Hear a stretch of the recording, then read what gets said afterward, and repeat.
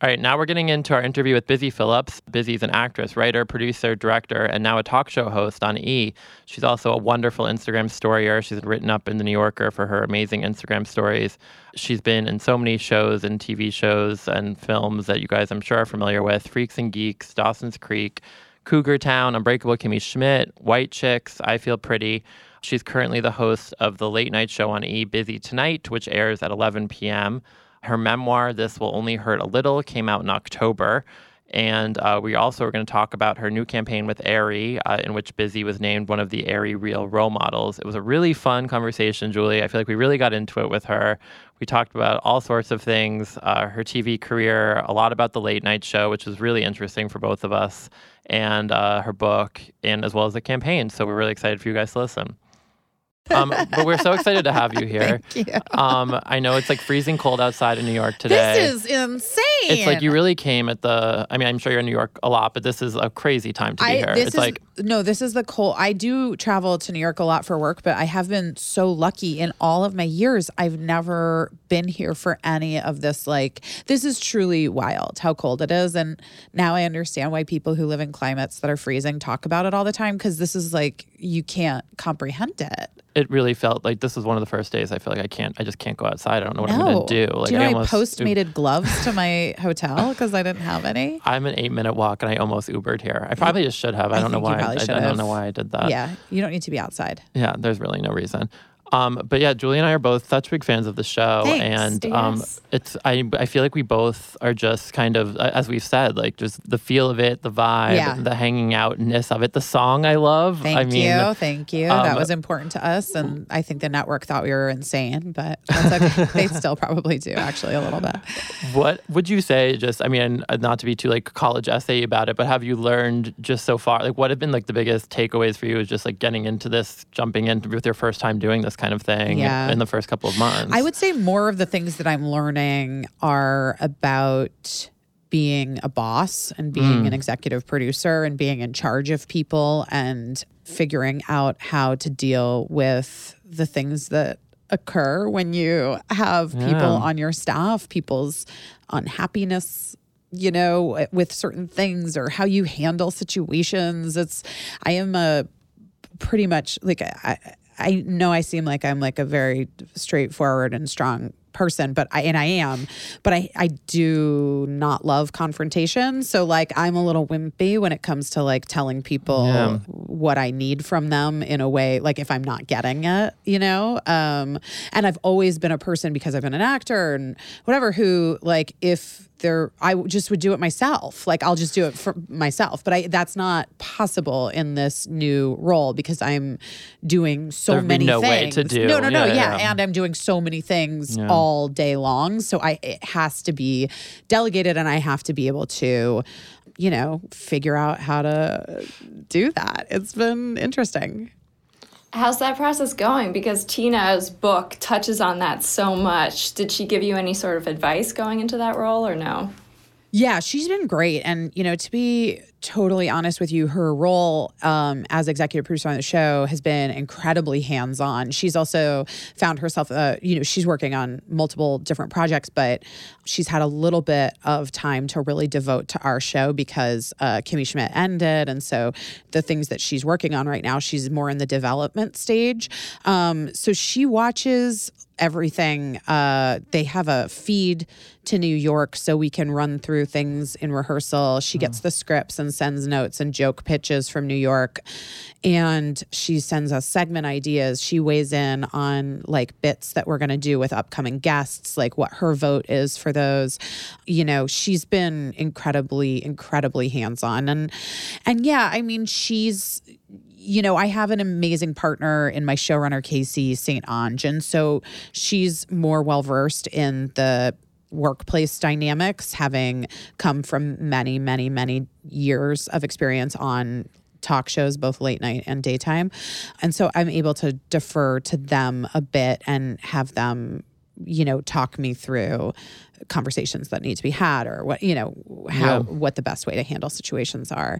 But the learning curve is so steep and it's been so fast because, you're only given like a shot. You know, it's not like a guarantee. And we were picked up for our second cycle already, which is great. But, you know, I'm well aware, like, more people could know about the show, more people could watch the show. And I try not to focus on that as much as I try to focus on continuing to evolve the show to make it the best version of the thing that I want it to be. And I feel like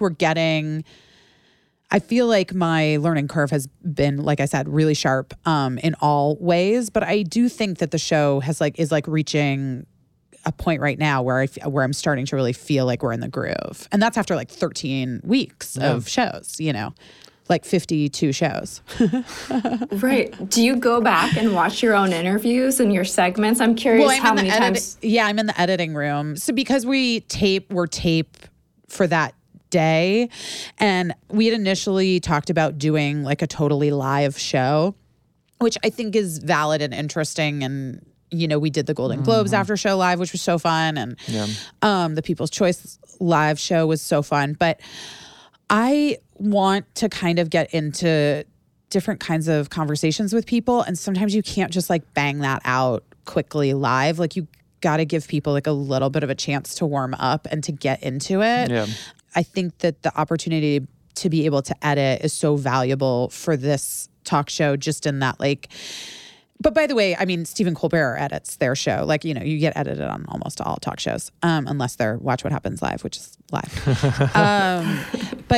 But you know, you're not like talking to Terry Crews about toxic masculinity, probably, you know, and like hoping to get like a deep answer and then try to get out of it in a way so that you're not feeling insensitive to the thing. So we tape the show at 2 p.m.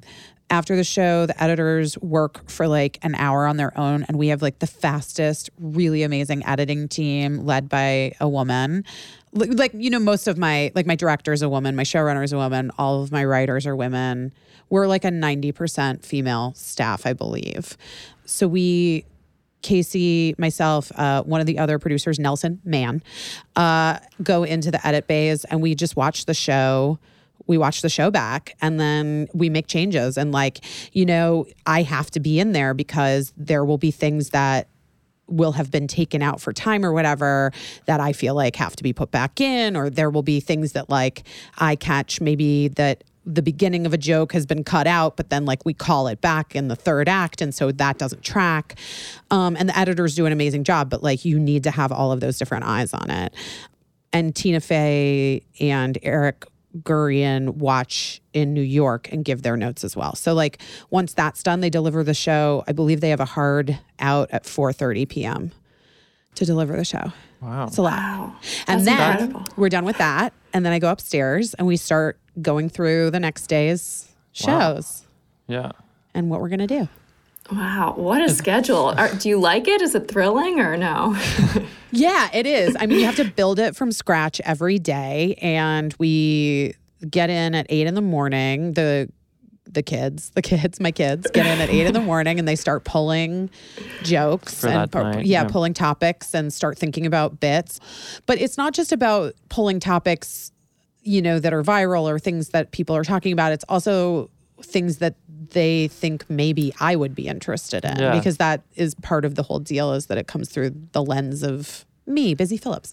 So, or if it's pertinent to like the guests that we're having on later, or, you know, whatever. So they start pulling all the things, and then I normally am working out, and then I get there at like 8:45, between like 8:45 and 9, and at 9:15 we start running through the topics, and we normally have everything picked by 9:30, and then the writers start banging out like essentially like a first draft of the script, and I go into hair and makeup.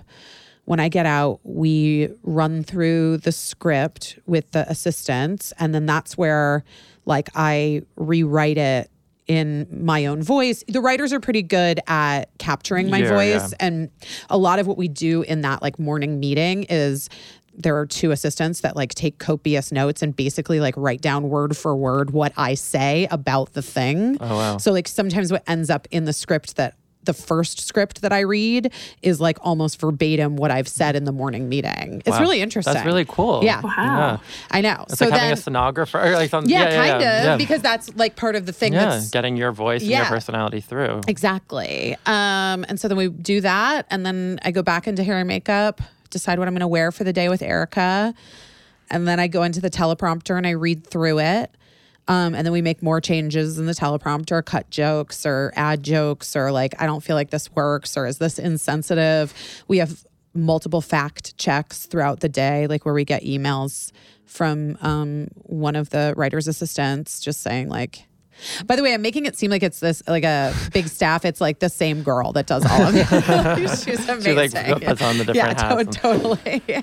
We have a very small staff. Like you go over, I'm going to Seth Meyers right now when I leave you, and I'm so excited. I love him. I've known him forever. Great. But like you go to Seth Meyers or Fallon or Kimmel or like any of these places, and it's like 4 floors of people working and like staffs of hundreds, and our little scrappy show is like one tiny, it feels like a dorm room floor in a building with like what feels like little dorms, and we've got our 2 segment producers share an office, all of the producing assistants and the writer assistant share one office, all the writers share one office, the 2 executive producers share one office. I get my own office because I like demanded it. To have that, But it's cute. It's like a scrappy little operation. We pull it together every day by the grace of God. Was there like, has there been a particular segment or episode even, I guess, that you were just like,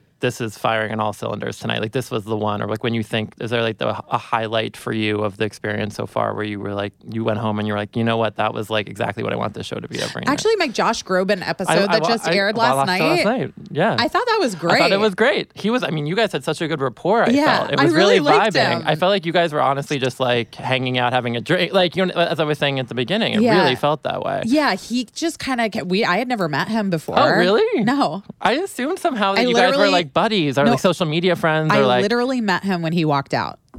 Yeah. Wait, I am really surprised about that. Yeah. For some reason, I just assumed. I don't know why. Because we just liked each other. Yeah, it just seemed that way. Yeah. We seemed like we'd be friends. And then he told me at the break that, because I was saying like the music industry has like been killing so many of my friends' careers. Like they're just like, we can't make a living. It's so tough, whatever. And I was like, you're in such a unique position. Obviously, like what you do is so different. Like he's a huge superstar and he does those giant tours, and like that's like if you're like in that world, that's a different thing. Yeah. And I didn't say this, but like, you know, older people are always going to buy music. It's like an Adele thing, kind of, where it's just like they're in a good spot because it's like that adult contemporary. I don't know what you call it, but I think that is what it's adult called. Contemporary. Right? I don't know. But then we realized that one of the friends I was talking about, he's like, "Oh my God, I'm friends with him." I was like, "What? You guys are? That's so like my friend from indie rock, like deep indie rock," and it was like so random that they were friends.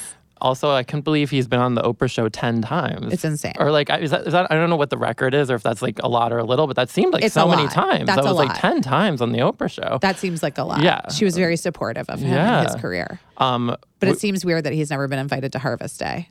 Since he's been on the show for 10 times. Why has he not made it up there? Maybe my new move is to be friends with Josh Groban and get invited to Harvest Day through Josh Groban. Well, I was going to say. I have friends that are friends with Oprah. I'm good friends with Nate Berkus and Jeremiah Brent. And I was at their wedding where that Oprah performed. You know, she did their wedding. Yeah. But that wasn't my moment to meet her. I didn't feel like that was the right time. This leads very well, though. We both were very excited to ask you about the Oprah phone call. I know I know you've talked about it, and we watched. I rewatched it this morning. I think you did too, right, Did you Julie? cry? I did. So I forgot. I guess because I'd seen it when it aired in December, or whatever. But I forgot how emotional it is. It's it really crazy. is emotional. Like I was starting to feel like. I mean, it's just a lot. Like it's a lot. Do you have you rewatched the clip, or is it like too intense to watch it for you? Like I've rewatched it. Yeah. I have seen it, and it like truly did make me cry when I watched it again. And I wrote her a thank you note that I passed through her like chief of staff, who was the one that hooked up the phone call with my executive producer. And I mean, I would love to meet her, but I do think that one of the reasons why I just wanted to give her some context for all of it, which is that, you know, I know that she probably knows that she means so much to so many people in so many different ways. But there's like a very specific generation of woman, myself, or maybe you too. Yeah, I don't know. Me too. Where, you know, we came home after school and like she was always there for us. And no matter what had happened in the day, there was this comforting presence of this person who was unwaveringly strong and was telling me things that no one else was telling me and giving me information that I, you know, turned into things that I hold onto to this day as a grown woman.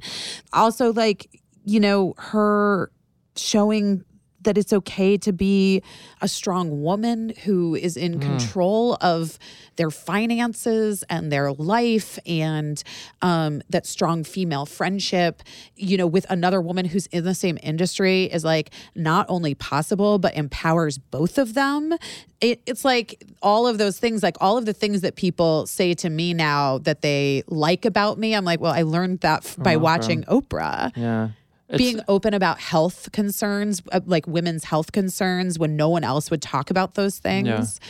Like, you know, she's responsible for so much. And then beyond that, when I was writing my book, which is like an incredibly personal memoir that I struggled with a bit, like thinking about putting some of these stories into the world, because there was a version where I didn't have to do that. I could have just written like funny anecdotes about Hollywood, which would have been enjoyable too, I'm sure, for people. But I felt like contextually the wholeness of the story was important. Like a working title in my brain was always like, you don't get all this without the trauma. And I think so frequently, like people are quick to erase the trauma of their pasts when they find success. Because they don't want to dwell on the past. But anyway. And I remember watching Oprah's speech at the Golden Globes, like while I was in the process of editing my book. And she just said, speaking your truth and telling your story is the strongest tool that you have. That is what you can give to the world. And it was like in that moment where I was like, well, okay, that's right. This is the book that I'm putting into the world. So anyway, I sent her that email. I didn't get a response. It can still happen. Oprah's inbox, I can't even imagine Yeah, currently I'm at like 600 emails right now that I need to go through. But like they're mostly junk mail. Yeah. I love how your DNA is kind of on every aspect of your talk show. It feels so authentic to you, even though I don't know you. But do you keep a running kind of list of guests you want, people you want to reach out to book on the show? Yeah, and that's one of the things that currently I'm having like a little bit of like a crisis with. It's just really difficult, the whole booking game and publicity and all of that, which you guys probably know to a certain extent. Much lesser, but same idea. Yeah. You know, we have professional talent bookers that work for us, and it's a whole process, you know, and like you're up against, even when somebody's promoting a film, like you are up against it with in terms of like what the publicists think, the 800 other outlets and things, and like and the other especially like in late night, you know, there are certain talk shows that won't follow other shows. So it's like, well, she's going to be on Kimmel, you know, and somebody is in LA, like doing press. So there's Kimmel and Conan is back, and then me, and Ellen. And Ellen has follow rules too for some people. So it's like, you know, I'm at the very, very lowest. Oh, and now Watch What Happens Live is in LA for a while. So I'm like at the very, very lowest of the totem pole in terms of a lot of people's priority for their clients. And then that's just like, even if it's people who I know personally and like we get a no back from their publicist or from their representation, and then I text them and they're like, oh wait, I really want to do it, and I didn't even know about whatever. Like, right. You know, it's really frustrating and hard, and at the same time, like, it's exhausting for me to keep sending texts to people because it feels gross. Like, I want it to be like a fun, nice experience for people. Well, I was about to say, I'm sure people would love coming on because everybody, everyone who's been on, like there hasn't been one person yet. I can't imagine anyone who would come on and be like, "Wow, this was a stressful." Yeah, I don't I'm know. never doing this again. Yeah, exactly. I mean, I think, But historically speaking, doing press and doing talk shows is stressful and exhausting, and like especially if you're a woman, there's like the hair, makeup, wardrobe thing, and like it takes like a lot out of you. So that was also like part of the reason why I wanted to try to make my environment as like cozy and nice as possible, and the process as easy as possible for people. And so far, everyone who's been on the show has said that is true. We haven't had any negative feedback yet. Not good. Jesus. Yeah, no, you won't. There's gonna be someone who was like, that girl was a bitch. Really? Yeah. So it's hard. It's hard to get. We're gonna go back to. We hadn't been because we had so many other things that we were dealing with. But we're gonna go back to doing like a big talent meeting like weekly, just to get updates on things. Yeah. How did this fit in? You were talking in the beginning about just kind of the grind. I mean, these days are intense. Yeah. I mean, right now, in terms of if you want to do an acting role or if you want to do, even like with like, I know this sounds maybe weird to bring up into this, but like even your Instagram stories, which are like so amazing and everyone, and it helped kind of even maybe tie into the sort of the show's genesis in some way. Like, do you feel like it's a lot to think about it all together or? Yeah, I mean, the acting is on hold just because there's no time. You wouldn't be able to like... there's no way. I couldn't even do a day on something, I don't think. Although if The Good Place wanted me to do a guest spot on it, which I am trying to work right now by asking them, like by begging them to put me on. We'll put that out there. That the headline of the post, I feel like will go. But if I could do like a guest spot on The Good Place, I would gladly like figure out. I would like work at midnight. I would do whatever I had to do.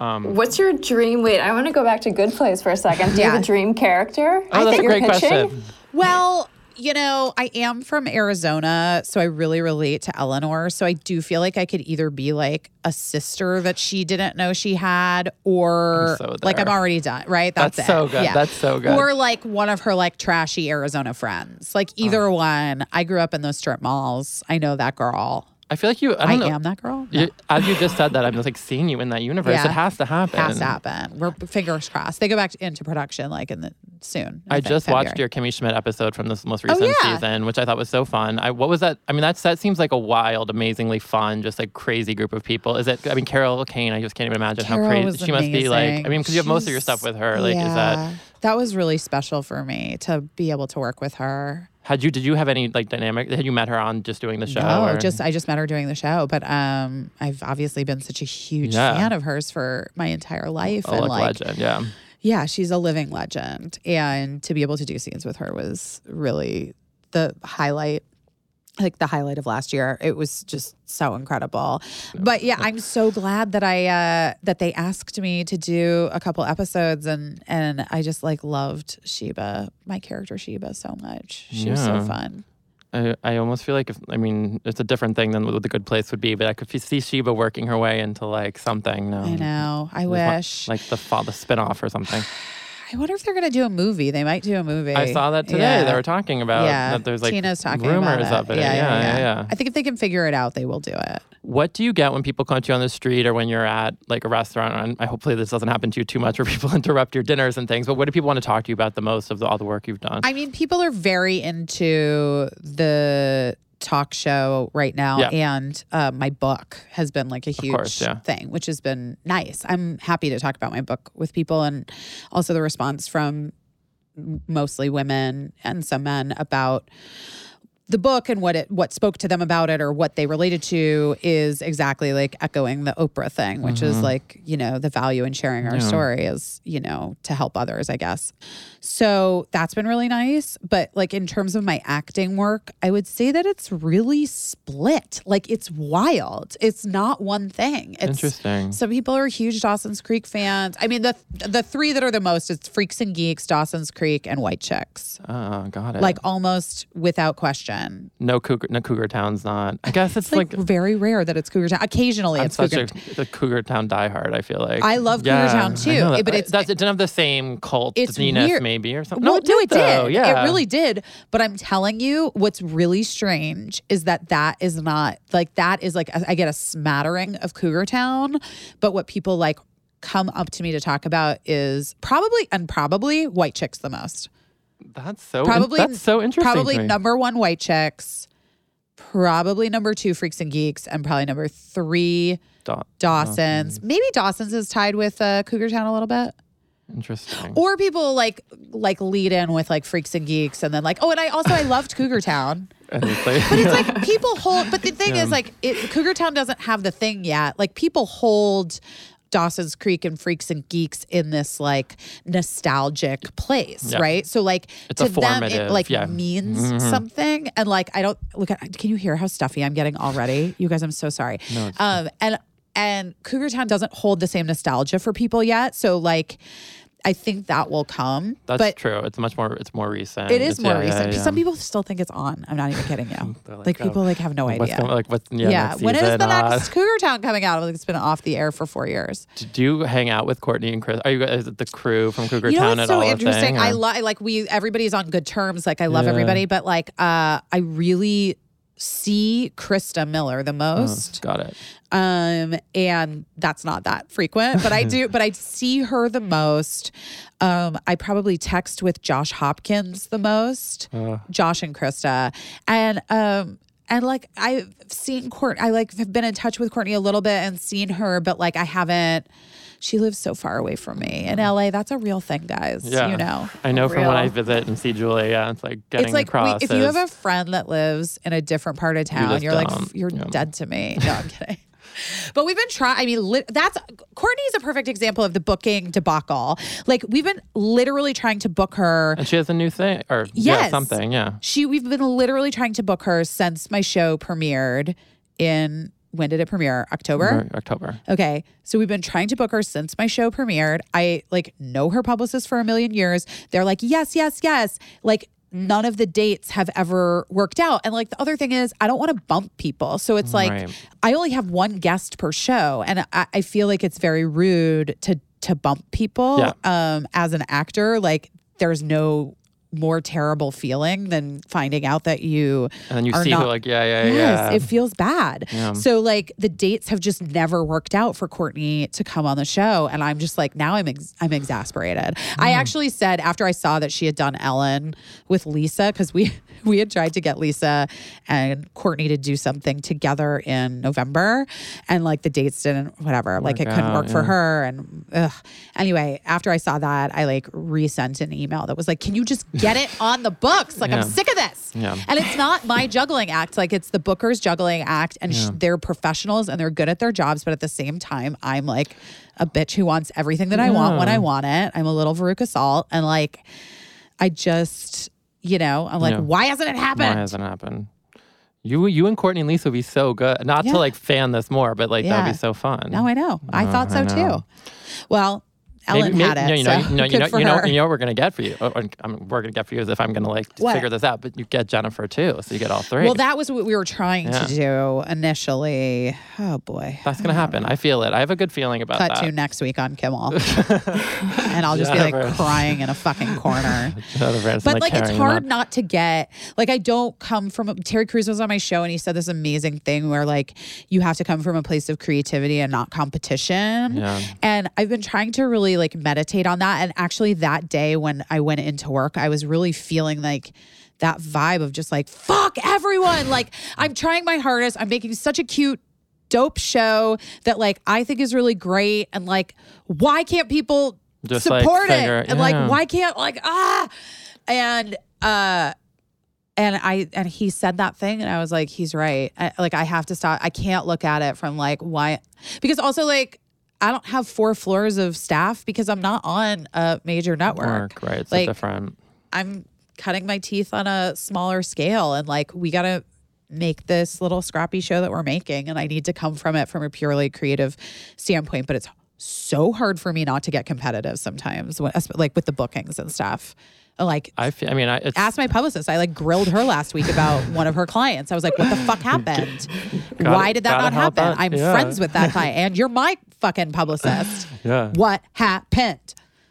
I almost want to give a mic, but we're not going to put you on the spot. She doesn't. She's like shaking. I know. She's like, no way. No way. Giving me the shake. But it's like a whole thing.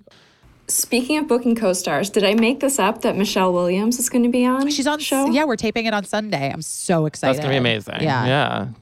What's it like having a friend that's such a good friend on your show? Well, I've had so many really good friends on the show so far. And those shows are great. They're really easy. It's just like an easy show. The shows that I get more nervous about, I was nervous about Josh Groban because I like had never met him, and that turned out great. I was nervous about Patti LaBelle, and that was like the best show. Oh, I need to go back and watch. How did I miss the Patti LaBelle one? I don't know, but it's like I'm gonna have to find it. Okay. Like I think I might be friends with her. I'm not kidding. She gave me her home phone number, and I'm gonna like. Yeah, I love the Julia Roberts one. The Julia Roberts one was amazing. Yeah, I was nervous about that. You knew her a little bit. Yeah. But she seemed really relaxed. I love Julia. Obviously, who doesn't love Julia? But she was so good. I thought she was down to talk. She was down to like. Also, she was like, "This is I'm going to start crying." Like she was down to just like show up to support me. She just was well aware of what her being on my show in those first few weeks would mean. Yeah. And so she like made it a priority to do it, which makes me cry because even like the most, outspoken feminists among the industry in the new era of Time's Up, you'd be surprised. Like it's hard to book people on my show. Yeah. And that's all I'm saying. And that episode like made news and headlines everywhere. It was like a great, I don't know. That stuff always helps, I feel like, too, to just like, I don't know. I do feel a little bit like if I were not on my side, but if I were like in the world doing press on the other side still, and I knew that there was literally one woman that had a late night talk show and I'm a woman working in this industry, I would make sure that I told my people that I wanted to do that show. No, completely. And support that. Yeah. I feel like that. I feel that way. So maybe it's hard for me to not feel salty sometimes. Of course. You know what I mean? Yeah. Who was the most surprising person you heard from after debuting the show? Did you hear from like other late night hosts congratulating you or they almost advice? Yeah, I think everyone reached out. I think they actually I think one person did not. But everybody else, like including Sam B, reached out. She sent cookies. Seth sent me a bunch of stuff. I've been friends with Seth for a really long time. His brother is one of my closest friends in Los Angeles, Josh Myers. Yeah. So I've known Seth for a really long time and he's been great. Stephen Colbert and I know each other personally and I know his family. And so he also reached out, but also just like had great advice for me, like was truly offered me great advice, as did his showrunner. And I've known Conan for a long time. Conan produced a failed pilot that I did with Macaulay Culkin when I was like 25 years old for NBC. Oh my God, that's amazing. Called Foster Hall. I know. We played twin brother and sister. It would have been like genius.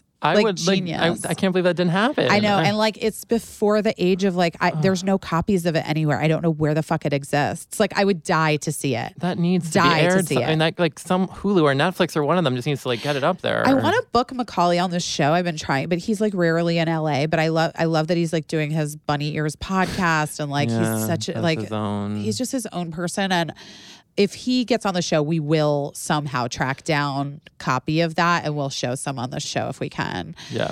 So yeah. And Andy Richter is a good friend of mine in LA. So he's been reaching out and stuff. I want to make sure we touch on the Aerie campaign.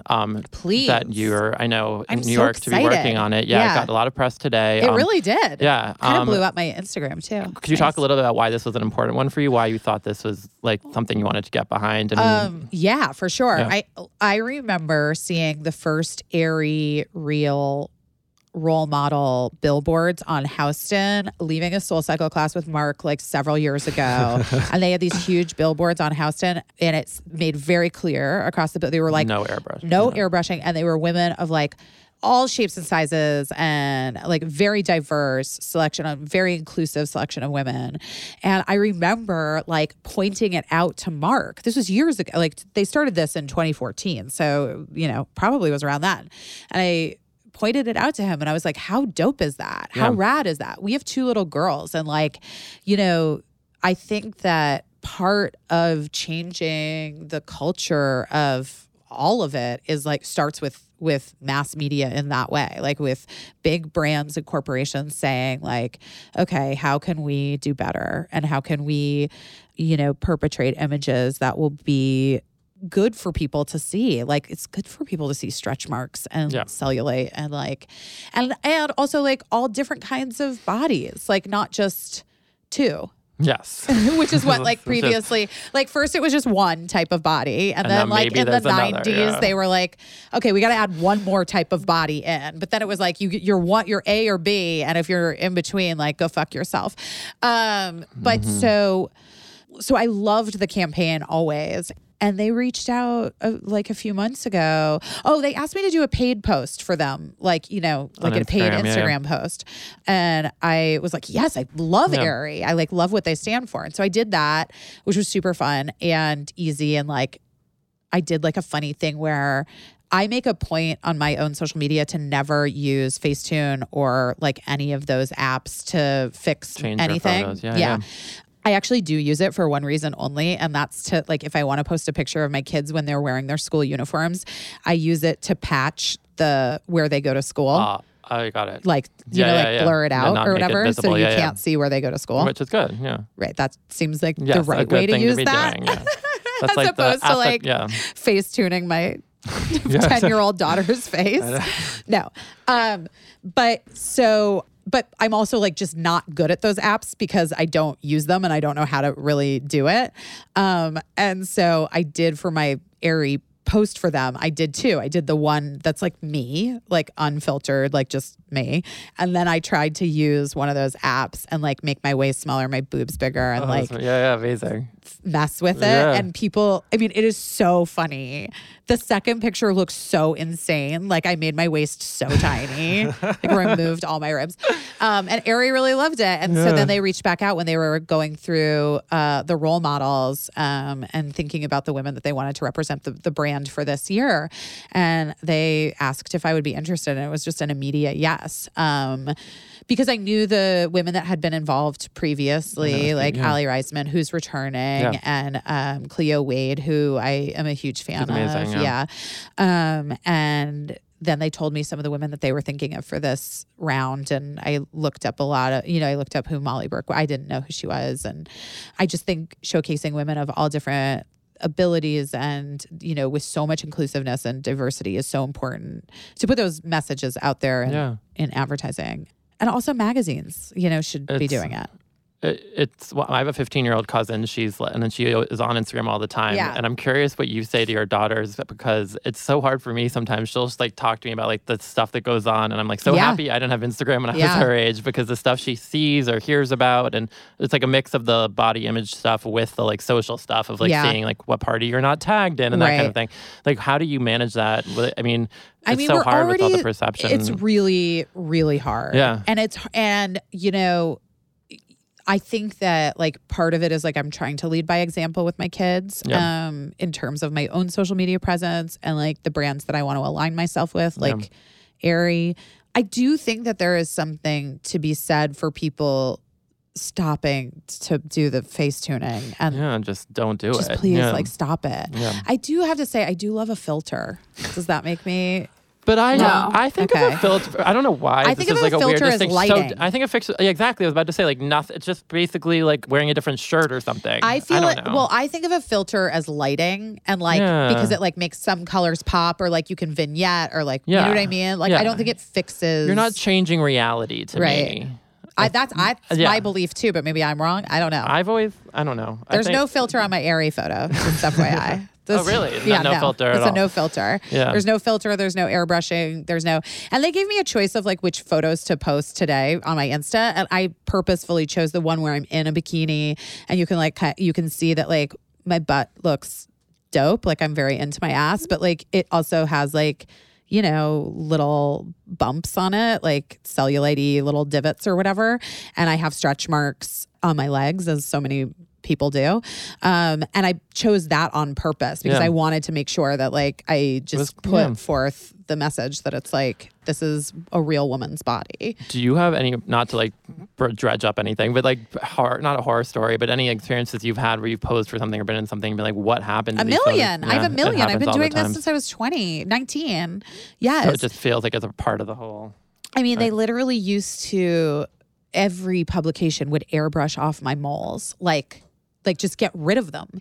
And my moles are such a defining part of my body. I write about this in my book. Yeah. I was that just chips away at your self-worth and your self-esteem when you, and like and to say nothing of the fact that it's not great for other people in the world consuming that, looking at those pictures of me with my perfect porcelain, no mole skin, when I was like 20, 21, 22. When I first got Dawson's Creek, somebody, one of the I don't know if it was like the network or the producers, asked them to try to cover all of my moles with makeup, which is like, that's just wild. What? Yeah. Wild. And I've certainly been, like my body has been changed. I've been airbrushed, slight things, bigger things. It's tough. It's tough. It's tough. But now I think the conversations start changing a little. The conversation has changed, especially led by campaigns like what Aerie is doing. But also I've felt empowered in the last 5 years of saying, when I agree to do a magazine, when I agree to do a campaign, great, but we have approval. We need to have approval over any retouching that is done. And they'll send me images and I'll be like, are you fucking kidding me? No. My forehead looks ridiculous. I am a 39-year-old woman. Put the wrinkles back in, girl. Yeah. That's so great. I feel like that's a really good way of approaching what you can do to help. Yeah. I think more women in this business, especially, are realizing that they have the power to be able to do that. And in the last 5 years. Yeah. Maybe 10. I don't know. But I'm aware of it in the last 5 years for myself. The last thing we have to do, though, we have a colleague of ours, Lizzie. She's in our comms department. She is such a Busy Phillips super fan. And she's on maternity leave right now. Oh. She has 2, I want to say 4-year-old twin boys. She just had a girl, Chloe. Oh. And I emailed her that you were going to be on, and she sent me 4, they're very specific questions. I'm warning you. It's going to be rapid fire. I love it. But I feel like they're all... I'm excited. Okay, ready? Well, first of all, I want you to see, OMG, I'm dying busy, you guys, in caps. So many questions. Here's the first. Okay. Does she actually sleep in Mr. Nightgown, or is it more loungewear? Both. So Mr. Nightgown originated as, I am the rare LA woman who gets dressed every single day in an outfit from head to toe. I do not believe in wearing your gym clothes everywhere. Got it. I wear my gym clothes to the gym. They're soaking wet. I come home, I shower, and I put on a full look. Even if you don't have a thing. Always. Got it. 100%. I always am dressed. I like that. But by 5 p.m. when you go home and you've got to make your kids mac and cheese and do whatever, finish help with homework, and you got to take off your clothes, right? I'm also a girl that likes to be comfortable. Transition, yeah. So I would come home at 5. This started a year and a half ago or whatever, or 2 years ago with Mr. Nightgown.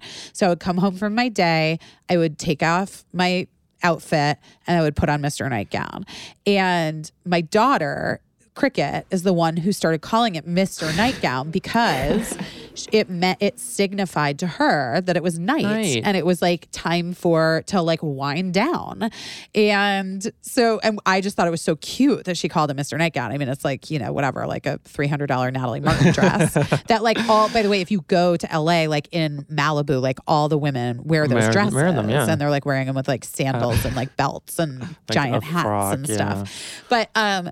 But then like Mr. Nightgown is so cozy and comfortable that then I did start just like wearing it to bed because it was like so nice. Yeah, like, but it started off as like a cozy schmata and then loungewear. a loungewear vibe for me. But I really do sleep in it now. She also said, can you tell her I brought my Mr. Nightgown to the hospital to wear after having my baby, and I got a lot of compliments on the ward. I can imagine you would. That's a perfect maternity vibe. And for those who haven't seen the show, Mr. Nightgown comes out at the end of every episode. Every episode. So it's a trademark of the show. Sometimes my guests Yes. wear Mr. Nightgown. I know. I like that when that happens. So nice. Does she, question 2 from Lizzie, does she really do those Elf on the Shelf tableaus herself? They're next level. So for those who haven't seen on Busy's Instagram, it's like, you put these like kind of I'm really careful to talk about this because my daughter my daughter consumes so much different types of media she that could I'm involved hear this in. And we don't want to. I mean, we can pass. The elves do it. The elves do it. But the elves. I love that answer. The elves, yeah. And then this is like most essential of the 4. Does she have time to come out to Jersey just to hang out? She has wine and tequila. Oh, and then she wanted to show you that she has your Busy's book is on Lizzie's bed next to the gorgeous Chloe. Oh my God, Chloe. And she said Chloe's so cute. She can't. She says because Chloe can't stop crying, she hasn't been able to start it yet, but she's about to. So. Oh, buddy. So that was she tell her to listen to it on tape or listen to audiobook. Audiobooks have like changed my whole book consuming game. Because I read my own audiobook, obviously. I cry multiple times. Guys, it's a real journey. I do people's voices. It's like a real journey listening to my audiobook. Oh my gosh, that's amazing. Yeah. 100%. That's like the way to do it, I feel like. Well, Busy, thank you so much for coming on. This was so fun. Yeah, we loved chatting with you. And everyone make sure, watch Busy's show, get the book. Please, check it out. Listen, if it's not for you, you don't have to watch it again. But I think it's really fun. And I'm proud of what we're doing over there. And by God, I'm the only one. No. Until there's more. Watch the show. Thank you. Thank you so much. Thank you. It was nice to meet you. That does it for this week's episode of In the Limelight. Thank you guys so much for listening. Please remember to check us out on Apple Podcasts, rate, review, give us 5 stars. All of that really helps and we appreciate it. And now you can reach out to us and leave us a voicemail at 347-790-0966. Also, feel free to reach out to us on Twitter at In the Limelight. You can also follow us individually at Julie W. Miller. And I'm at Jay Duboff. We're also on Instagram at In the Limelight Pod. This episode was edited and produced by Brett Fuchs. Thanks so much for joining us. We'll talk to you next week. And until then, no bad energy.